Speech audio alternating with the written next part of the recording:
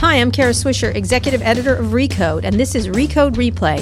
Here's an interview from the stage of the 2017 Code Media Conference in Dana Point, California. You can find full coverage of all the speakers of the conference on recode.net.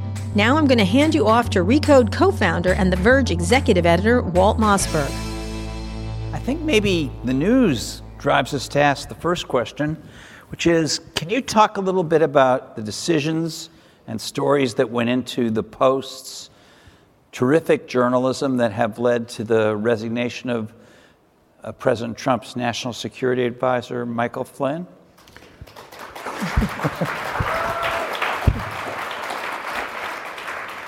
Well, thank you. Well, look, we have a great national security team at the Post. It's always been one of the great strengths of the Post. We have Greg Miller, Alan Nakashima, Adam Entus now, who have been the key reporters on that. We have some terrific editors as well. They're doing their job to find out what's going on in this administration, like so much of our team.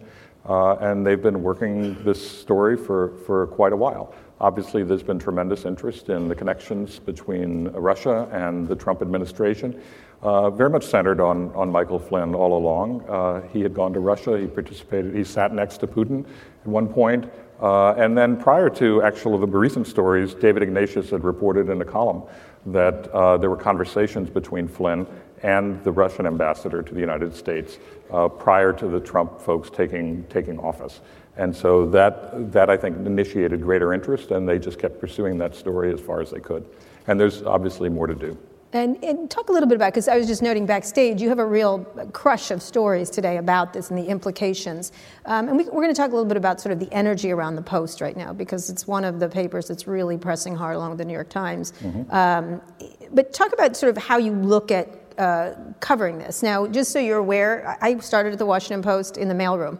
It was my mailroom's never been better. Yes, thank you. I did a great job. I was very good at delivering mail.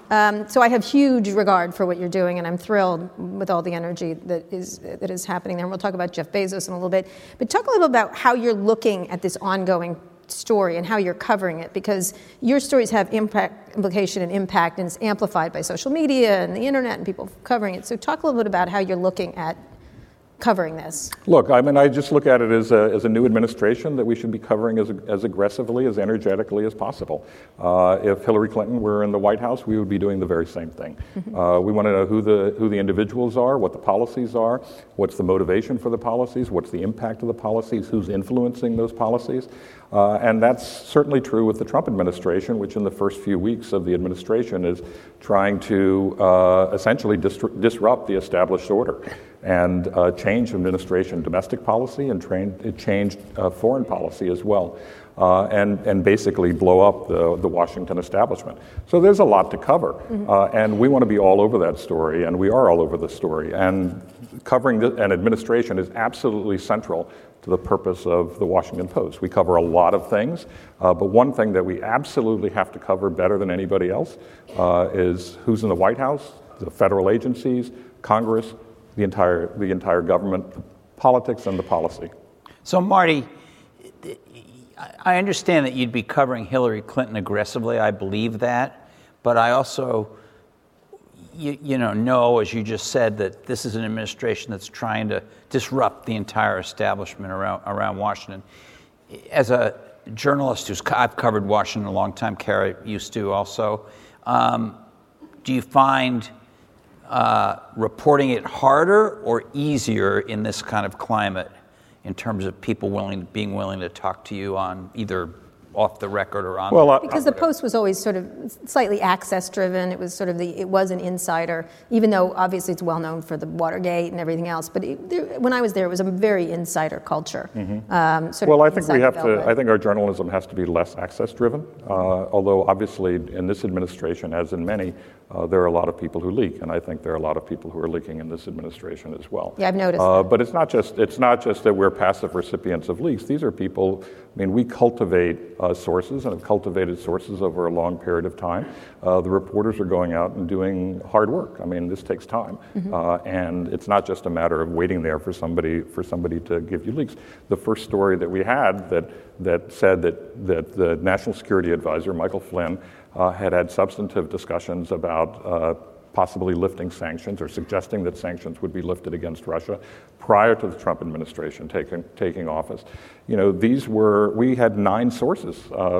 We quoted 9, anonymously, attributed it to 9 sources in the intelligence community. So, is that partly because the people in the intelligence community and presumably in the future people in other parts of the government are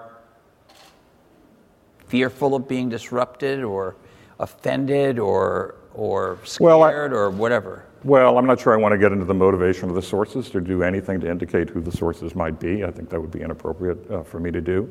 But obviously, people talk to you because they have a motive to speak to you. Mm-hmm. But talk about that use of sources, because one thing Trump has done today is he's focusing on the leaks and not the actual problem, which seems par for the course. It looks like that's what he tries to do. And that often happens. Yeah. Talk about that idea, because a lot of people don't feel like journalists should be using anonymous sources. I get a lot of pushback. I don't care because I know who I'm talking to. But talk about that idea of what it's like to cover an administration like that and what you have to do, because on one hand you have a lot of people who don't trust the press, and we can talk about that in a little bit. And the other, that these are, I'm guessing I'm not guessing who you're talking to, but they're clearly credible people that you have developed sources with. How do you feel about that push-pull in this day and age? In terms of anonymous sourcing? Yeah.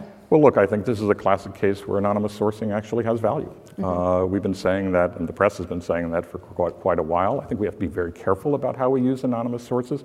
We have to be clear who is a source. Mm-hmm. A source should be somebody who has actual direct knowledge of something, and as opposed to somebody who has heard something secondhand, but actually is directly knowledgeable about the information that you're reporting. But obviously, on some of the most sensitive subjects, people are not going to go public, and we can't expect them to go public. But we have to make sure that they are legitimate sources, that they know what they're talking about, and when it's a matter of surpassing public interest, we obviously want to rely on them, and that's what we did in this instance. Can you imagine that in the climate where you have a president who's openly hostile to the press and has essentially declared the press the opposition party, right, and the people around him have used that term? Can you imagine how fast will it be before you get into the same situation that Kay Graham and her editors were in with Nixon, where it was just like open warfare specifically on the Washington Post? Mm-hmm. Well, obviously I don't know. We're only 3 weeks into the administration, but it's been an active. It's been an active 3 weeks. Yeah. Seems like an active 3 weeks. I think it's important to remember, even with the Watergate investigation, that took a long time. Nixon got reelected in the midst of that investigation. And we've had a lot of conflicts over time. The Pentagon Papers case is an example of that. A lot of conflict. The administration actually went to the Supreme Court to prevent additional publication of the Pentagon Papers. So yes, the administration, the president himself has said, I have a running war with the media. That's what he said when he went to the CIA. The way I view it is that we're not at war with the administration. We're at work, okay? We're doing our jobs as the press and what we're expected to do. So, but it is interesting. It is interesting using the opposition idea of it. Talk about why you think they're doing that. I mean, everyone has thoughts of why they're doing it, and it's interesting to sort of to create in that kind of thing. And I understand there's a populist element and everything else, but how do you look at that when that happens? And do you worry about I can't imagine worrying ever about popularity of the press, and I think most people in the press don't care what people think of them, so it's kind of an interesting thing to attack them on. But talk a little bit about that, about being portrayed, that the public not having trust in the press and things like that. Right. Well, first of all, I mean, on the issue of opposition party, I mean, first of all, we don't act like a party. I mean, as you know, the press can barely. I mean, we don't coordinate with each other. We just compete with each other. We fight with each other. I missed the meeting. We're certainly not a party. That's for sure.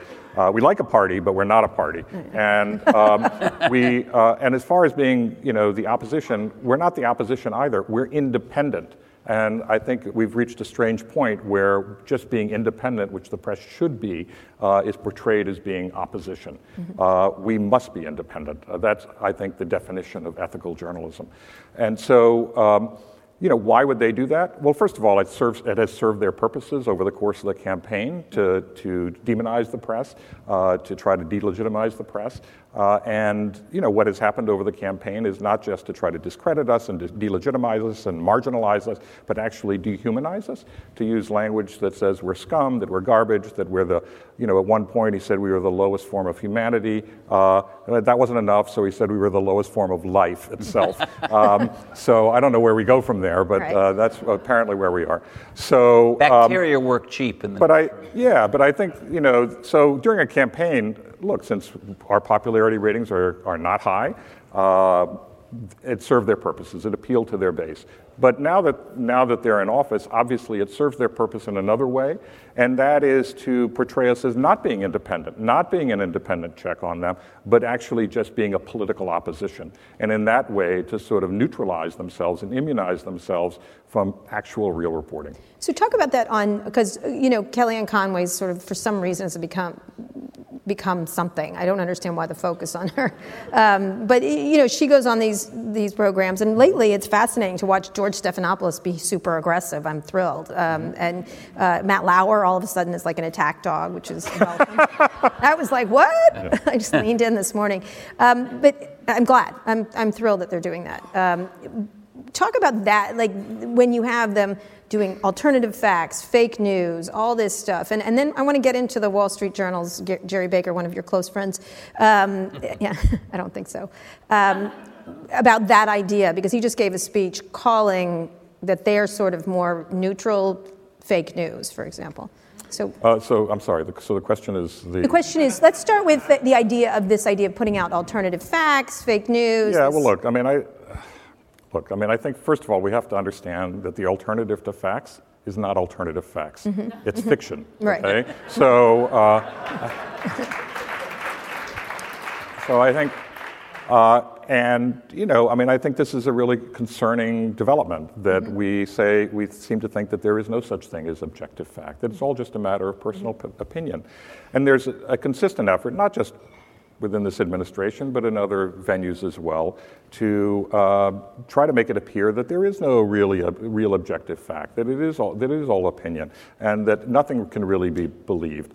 There was a Trump surrogate who said in the campaign that there's no such thing anymore, unfortunately, as facts. Mm-hmm. Well, my view is that there is such a thing as facts, and the press's job is to tell you what they are, and that is.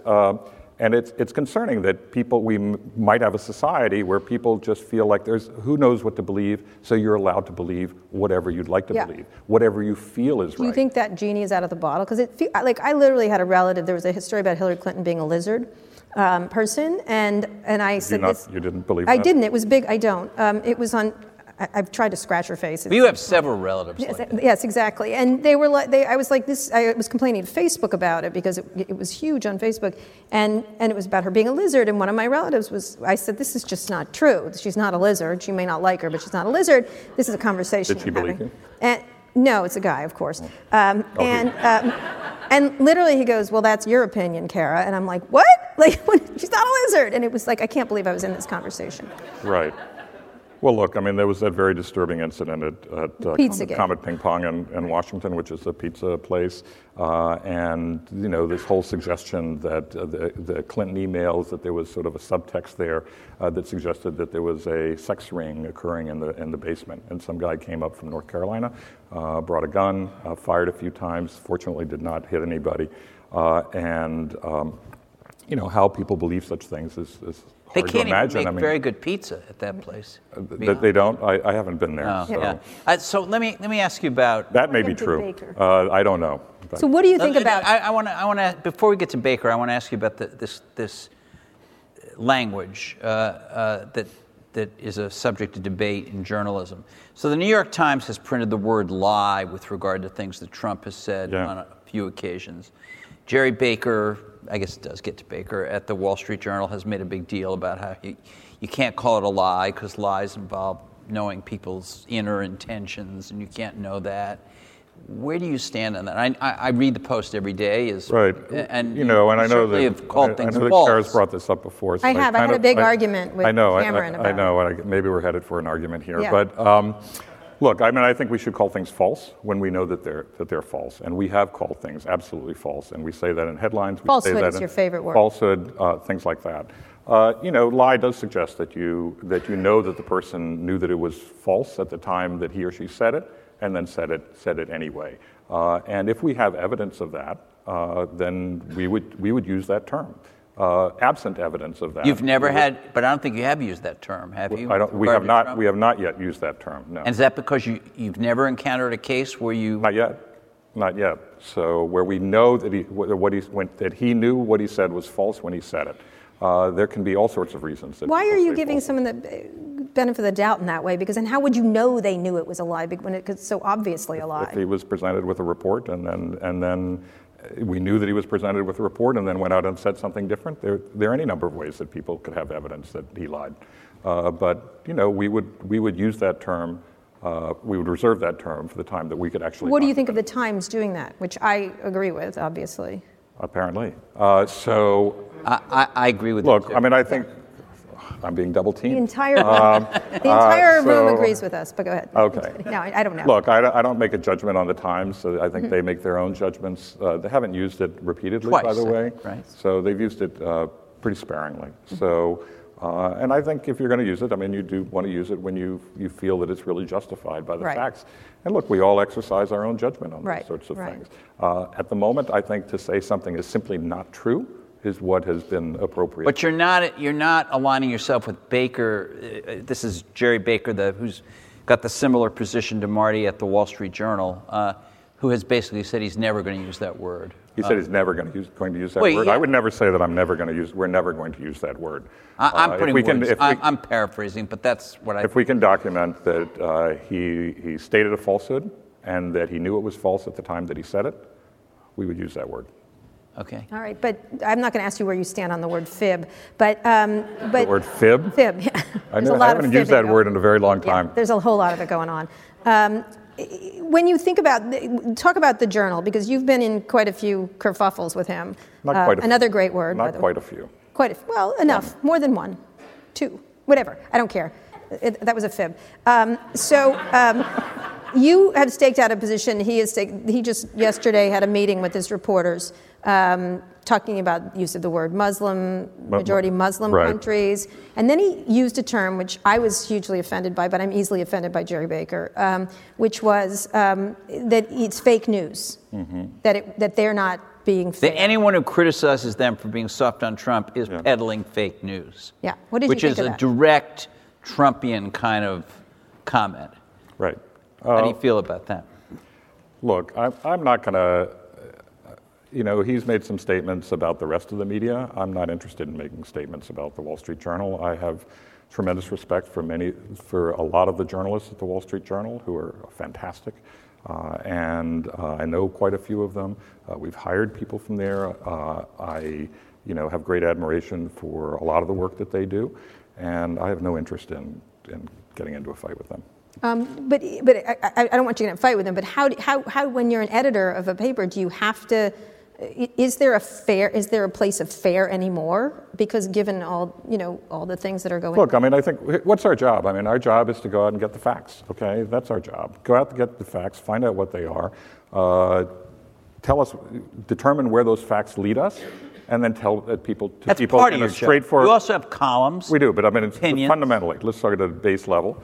To get the facts, add them all up, see what they add up to, and then tell people what we have found. And I believe, tell it to them in a straightforward, direct, unflinching way. And not to mask it in any way, not to masquerade it, not to water it down in any way, but to tell people what we've really found.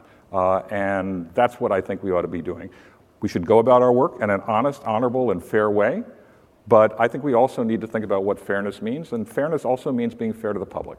And that means telling them what we really found and not pretending that we found something less than that. All right, let's talk about your ongoing future ability to do that. So, obviously, newspapers have been hugely disrupted, and even online to some extent. To get those facts out to as many people as possible, Is it necessary to have digital paywalls? Is that just an absolute necessity? I think it's helpful for our economic model, for sure. And I think in order for us to sustain what we're doing journalistically, we need to earn as much revenue as possible. And we find that it's working for us. Our subscriptions are growing at a very rapid rate right now. It was doing that during the election, doing that after the election. And we're very pleased with that, and it's becoming a very significant source of revenue for us. And that revenue is necessary in order to sustain our journalism. Doesn't it put an economic barrier between your ability to promulgate those true facts that you find out and some members of the public being able to consume them? And instead of going to you, where you're doing this kind of gutsy reporting with facts, they'll believe their only source will be somebody else. Well, look, I mean, we had over 100 million unique visitors coming to our digital platform, all of our digital platforms in the latter part of last year, and that's a lot of people. And we're able to reach a lot of people, and we could go higher than that, even with a paywall. We give people access to 5 free articles a month. And then they share it with other people. So I don't think that we're preventing people from getting the information that we publish. And on top of that, when we do stories like the Flynn story, other people follow it, and it circulates to additional people that way. So talking about the importance, you obviously have a pretty famous owner now, Jeff Bezos. Talk about that experience. You started with the Grahams, who I work for. Mm-hmm. He sold it to Jeff Bezos. How has that experience been? And what did you expect at the beginning? Well, it's been a great experience. I mean, look, when right at the beginning, do you go, oh, Jesus, this guy, or what? Well, you know, I've told this to Jeff myself. I don't think I said it that way, but I think as I told Jeff, and this is true, I said that I thought that it would be good for the Post. I did not know whether it would be good for me, because obviously you have a new owner, he might want a new editor. It's not inconceivable. It's happened before. So. But I thought that it would be good for the Post because I thought that our industry and the Washington Post needed new ideas. He was somebody who was able to bring, obviously, first of all, a sense of growth. He was going to want to grow. He's not known as a person who just wants to shrink, so that was positive. Also, he's a person who brought a deep knowledge of technology. That was going to be really helpful to the Post. And even beyond that, he brought a real understanding of consumer behavior, which a lot of people haven't focused on, and I think that's incredibly helpful to us since we're a consumer-facing business. And so I thought all of those would be really helpful. And our industry had been deprived, I think, of a lot of new thinking. Everybody was thinking about the same things, going about it the same way. Nothing was really working, and I thought it was really important that we have somebody who came in with a fresh perspective. And I was confident that Jeff was going to be able to bring that to the Post, and I was just hopeful that I would be there to experience that and ideally to contribute to that. So, since you are still there, can you give us a couple of concrete examples where Jeff being the owner, with all those qualities you mentioned, has made a difference? Sure. I mean, I think, look, the first thing... Beyond just a good source of funding, which is important, but... Yeah, right. I mean, I saw somebody use the word benefactor. He's not a benefactor for us. I mean, we're not treated as a charity. We're a business. He wants us to be a business. The whole idea is to create a sustainable business model for the Washington Post. So give us a couple. And we should be grateful for that because if someday he decides that he doesn't want to own the Washington Post anymore, it would be good for us to have a sustainable business model and not be his charity. Right. So he's not creating a charity for us. Look, when he first came in, he immediately changed the strategy for the Post. We had been a news organization that was focused on, as they put it at the time, for and about Washington. Certainly a recognition that that was the center of government, but focused primarily on the Washington metro. Very local, yeah. So D.C., Maryland, and Virginia. And that's what we were doing, and we were shrinking in order to fit that strategy.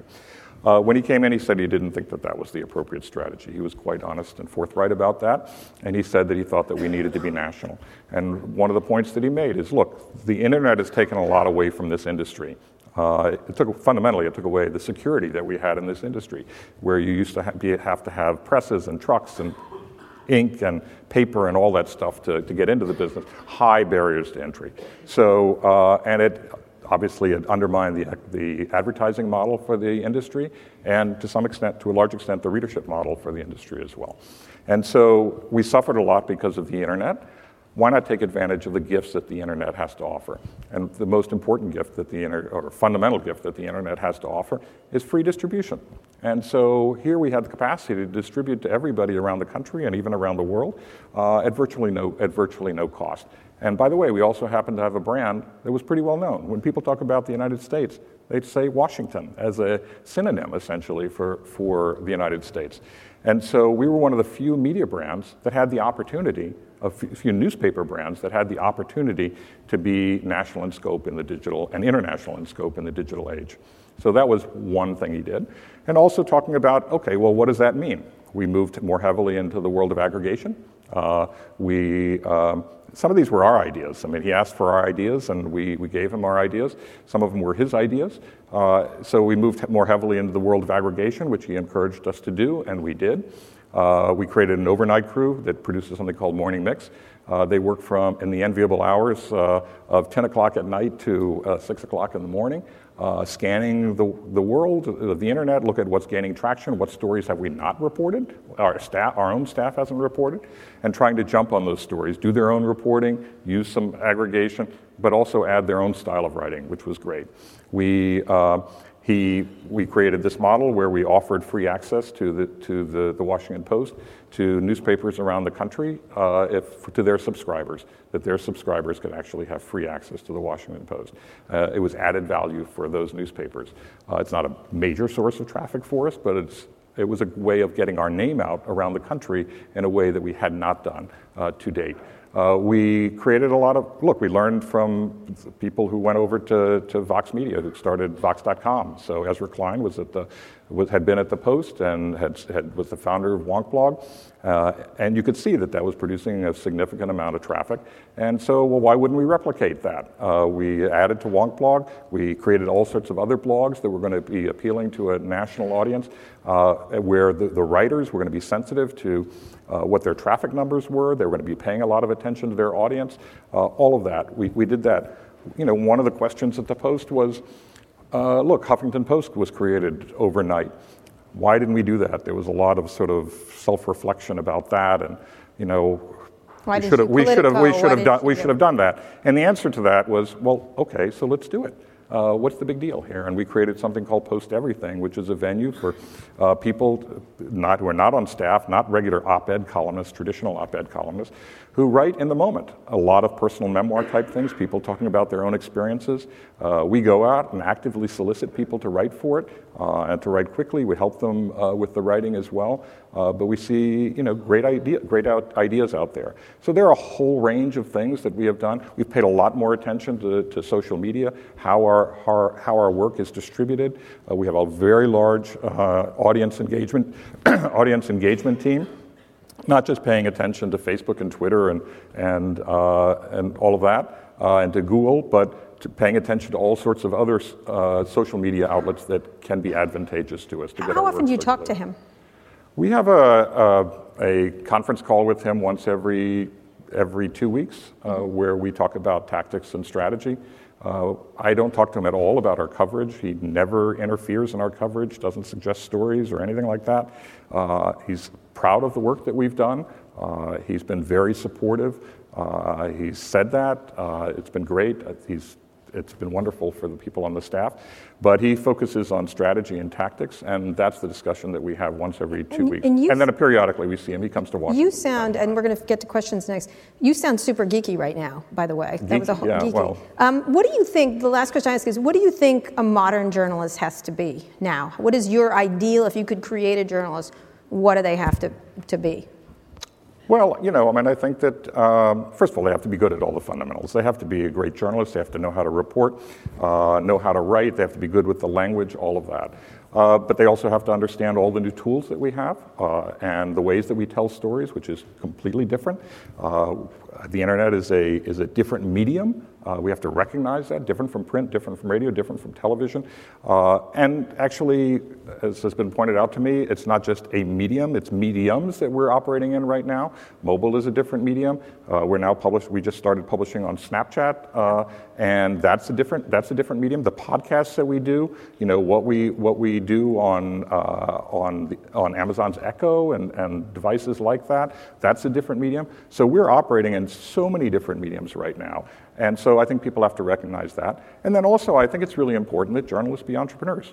Now, this would have been antithetical to our profession in a previous era, but I think that we have to be, ideas are really important. Ideas are really important just to being a good journalist, like what stories you're going to be pursuing, but also we need to have ideas about how we can get our work to more people, how we can make our work more attractive, how we can work successfully in this environment. So people who enter this profession today are going to have to be entrepreneurs, either working for independent entrepreneurial companies or being entrepreneurs within companies. We know something about that. The word is reporterpreneur, which is the worst word ever. Reporterpreneur? That's a bad word. We shouldn't use that. I know, again. but that's the word. Very bad word. Reporterpreneur. Try it. Keep practicing it. Go ahead. Let's do questions. Hi, I'm Jason Rapp. First of all, God, is it so refreshing to hear a serious person taking their job seriously. So thank you for that. I guess digging into the Baker discussion, the context there is ownership. And Baker's owner, Rupert Murdoch, his politics are quite clear. Your counterpart at the New York Times has been at least following a dictate since 1896 to deliver the news without fear or favor. And you just said that Bezos never talks to you about the news. So what is that mandate to you, and are you creating it, or where do you think he stands in what the journalistic mission or that kind of touchstone is for the journalism at the Post? Sure. I didn't say he never talks to us about the news. He doesn't give us any instructions about how to cover the news. So obviously he reads what we do and, praises the work that he's seen. He's talked quite eloquently about sort of growing up in the era of Watergate and watching the Watergate hearings and how much that affected him at the time.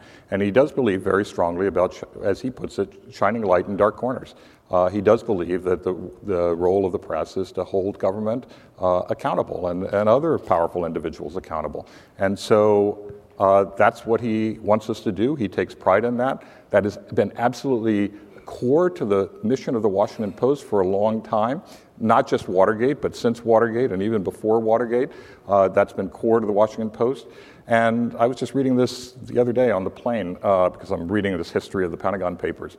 And it mentioned the Articles of Incorporation of the Washington Post. And in the Articles of Incorporation of the Washington Post, it talks about us being an independent newspaper, independent. And that's what we working on behalf of our community and the principles of a free press. That's what we were when we were incorporated, and that's what we are today. Felix? Yeah. So there are two different views of the way that the media should engage the Trump administration. One is that he is attacking the media, as you've said, in unprecedented kind of ways, that he is qualitatively different from any president who's come before him, and that that oppositional stance that is his doing is necessarily going to create a kind of need on behalf of the media to be much more explicitly oppositional. The other view, which is what you've said and what Jerry Baker has said too, is basically our job hasn't changed. Our job is to find the facts, to report them, to be tough when we find something, newsworthy to report, and basically nothing has changed. So the question which I have for you is that if you're saying that, and Jerry Baker is saying that, and honestly there's nothing which you said on stage today which Jerry Baker hasn't also said, what's the difference between you and him? How can we tell the difference between what you're doing and what, basically this kind of almost Trumpish mouthpiece is saying? Well, look, I don't know. I think that's for readers to judge. And I think you just judge. I don't see us as the opposition party to the administration, and I don't see myself as the opposition party to the Wall Street Journal either, by the way. We're competitors, and I think that they do great work. I think that readers can judge what they see. Our work is out there for everybody to see, for everybody to critique and to assess in any way they want to. I'm proud of the work that we've done. We want to continue on that path. I don't know that it's unprecedented. If you go back and read the history of the Nixon administration, it was incredibly hostile and aggressive toward the press. Go look at what his vice president, Spiro Agnew, before he had to leave office, what he said at the time about the press. Nattering nabobs of negativism was just was the mildest, one of the more mild comments. By the way, he had to leave office because the Wall Street Journal got that scoop. Right. So. Look, I mean, I think that our job is to, was originally conceived. Why was the First Amendment created in the first place? And that is that we were to be an independent check on government and politicians and policymakers. That's what we are. That's what we have been. That's what we are. That's what we will be. Can we get the house lights up, by the way? Felix, he's not going to say it. I think the Journal's done some great work, but I think Jerry Baker's a suck up. Go ahead. Hi. I'm just curious what your thoughts were about BuzzFeed's publishing of the Trump intelligence dossier and how that moved the conversation forward. When you have something that is being talked about or being discussed in the highest reaches of government, insiders know about it. Do you think that the public should know about it, even if you can't independently verify it? And it was given to the president. Yeah, exactly. Sure. Look, different media organizations came to different judgments. We came to a different judgment from BuzzFeed, and I stand by the judgment that we made. And that is that, we think that there's a base level of verification that has to take place before you publish things. We get a lot of things, and particularly during campaigns where there's opposition research and information being passed around, it circulates all over the place. I don't think that we should just put out there for everybody to see every single thing that passes across our desks. We, I think, have an obligation to do what I talked about earlier, and that is go through the process of verification. At the very least, we needed to verify something in that report. We hadn't really verified anything in that report. And I don't think that just putting up that report and saying it's around and here it is, it was the right thing to do. And by the way, BuzzFeed didn't do that until CNN did its report. So somehow it didn't feel that it should do that prior to the CNN report. Once the CNN report came out, then it said, okay, here's the entire report. And that President Trump got to see it wasn't enough of a news hook for you? He got to see a summary of it, yeah. Look, this was a piece of work that was done as opposition research, and I think that there were serious allegations made in that report, and we have an absolute obligation to try to verify that information before just putting it out there for people to talk about. That would be a tough verification. I believe that verification is at the core of our mission. That's a very good point. I just want to say I'm a new subscriber to the Post, and just thank you for your work. So, thank you. Curious about something very specific, which is the way David Fahrenthold went about reporting his story on the charities, which lasted a long time, and he was in a reasonably unprecedented, although please correct me if I'm wrong, a reasonably unprecedented way. He kept posting consistent updates on Twitter and other places, soliciting feedback and kind of engaging his audience. And I thought of that as kind of a reasonably novel way of doing reporting, and kind of very much leverages the strengths of today's universe. First of all, is that something that he just kind of did on his own, or is that something you discussed internally? And then secondly, are you guys thinking about that type of reporting as something on a go-forward basis that we'll see more of from, not just from David, but from other reporters at the Post and elsewhere? He's a perfect journalist. Well, I think that's a great example, and I'm glad you brought it up. He did it on his own, and I'm kind of glad we didn't discuss it, because God knows we might have come to a different conclusion. It's very unusual, because most people who are engaged in investigative reporting, they're very secretive. They keep everything. They don't even want their colleagues to know what they're working on. And when I was at the Boston Globe, the Spotlight team was on a different floor in a different place. You could barely find them. We enjoyed that movie. Good. Okay. And so, so this was very unusual. But it was very effective, and it was a novel technique to sort of say, okay, look, I'm trying to find anybody out there who has received money directly from Donald Trump's own pocket. Please let me know. How could he possibly know without going out to the public that he had reached every conceivable possible recipient? And so he went out, and then he said, okay, he put his actual paper notes, he'd take pictures of them. It was kind of a blend of old media and new media, his handwritten notes, and say, here are all the ones that I've spoken to. Anybody have anything else? And people would mention something, and then he would go check them out. And it also, when he was looking for the paintings of Donald Trump that had been acquired with his foundation's funds, we didn't know where they were. And so he put out a call to find it. And one woman just went on to TripAdvisor on all the Trump properties and started looking at all the photos. I mean, people, they just took it upon themselves. They went and looked at every photo from every Trump property that she could find, hundreds of photos, and lo and behold, stumbled across a picture of the painting, of one of the paintings, and then reported it to him. And he put that up and said, oh, she found this. She found it at the Doral Country Club in Miami. And then, but he didn't know if it was still there. One of the anchors for Univision, Enrique Acevedo, went down, checked himself into the hotel, using points, as he pointed out, and then, obviously, as a Spanish speaker, he just talked to the workers there at the hotel about where's the painting of Donald Trump, and they pointed it to him. He took a picture and sent it back to David, and we published it. So he enlisted the help of the public. I think it is new. Yeah. And are we trying to use that? Yes. We announced that we're creating a so-called rapid response investigative team on top of the investigative team that we have traditionally had. They've done great work, but the work tends to take sort of a longer period of time. And this is to turn things around more quickly and also to use techniques like that. It doesn't have to be exactly like that, but there may be more innovative techniques that are available to us in a digital era that traditional investigative reporters are not aware of or not inclined to use. And so we're hopeful that this particular team will try to find those new techniques, use them, and then produce great journalism just as David did. Cool. We have time for one quick question. Sorry, everybody else, we're just out of time, but go ahead.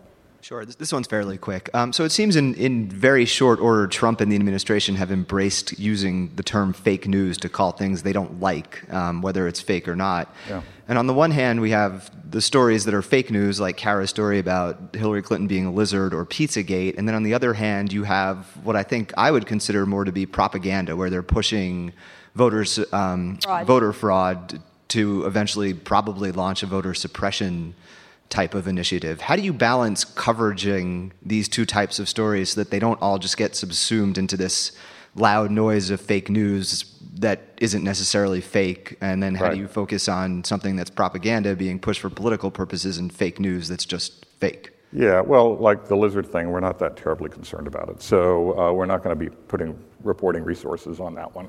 So, but when the president goes and says that there are 3 to 5 million people who illegally voted for his opponent, that's a serious matter, right? And I think it's a serious matter that a president would say something like that and not produce any evidence of it, or to say that people were bussed up from Massachusetts to go vote in New Hampshire, and there is no evidence of that.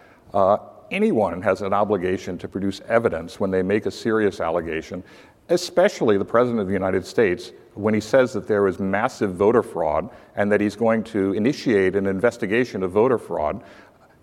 Before any investigation takes place, you would expect that there would be actual evidence of significant voter fraud, and there is none. And that we take very seriously, and we write about how that's false, that's absolutely false information, that there's no evidence of that. We've written about that extensively. I mean, look, we're in a weird time now because one of the people out there is this radio host and internet a guy who puts out Infowars.com, who he has actually alleged in the past that some of the mass shootings that have been reported, that those are hoaxes. All right, that the mass shooting at Sandy Hook Elementary School in Newtown, Connecticut, where all these kids were killed and adults were killed, that was synthetic, that there were actors used, things like that.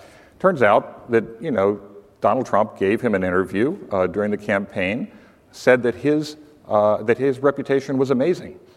it is amazing, but not quite in the way, not quite in the way that was intended.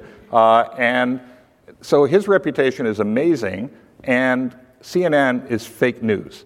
Now, this is sort of head spinning, right? So CNN is not fake news, and this guy's reputation is not amazing in the way that the president's comments were intended. Anyway, head spinning. Very Thank good you, way to end it. Marty. Thank you, Marty. Thank you. Thank you. Thanks for listening to Recode Replay. You can find all the podcasts from Code Media and our other conferences at itunes.com/Recode Replay, or just go to recode.net for full coverage of the Code Media Conference. If you like this sort of interviews, then good news. We do interviews just like them every week on Recode's free podcasts. I host Recode Decode and co-host Too Embarrassed to Ask with Lauren Good of The Verge. And the producer of Code Media, Peter Kafka, has new interviews with the smartest people from the media world every Thursday on Recode Media. You can find all these shows on iTunes, Google Play, TuneIn, Stitcher, or SoundCloud, or just go to recode.net/podcasts.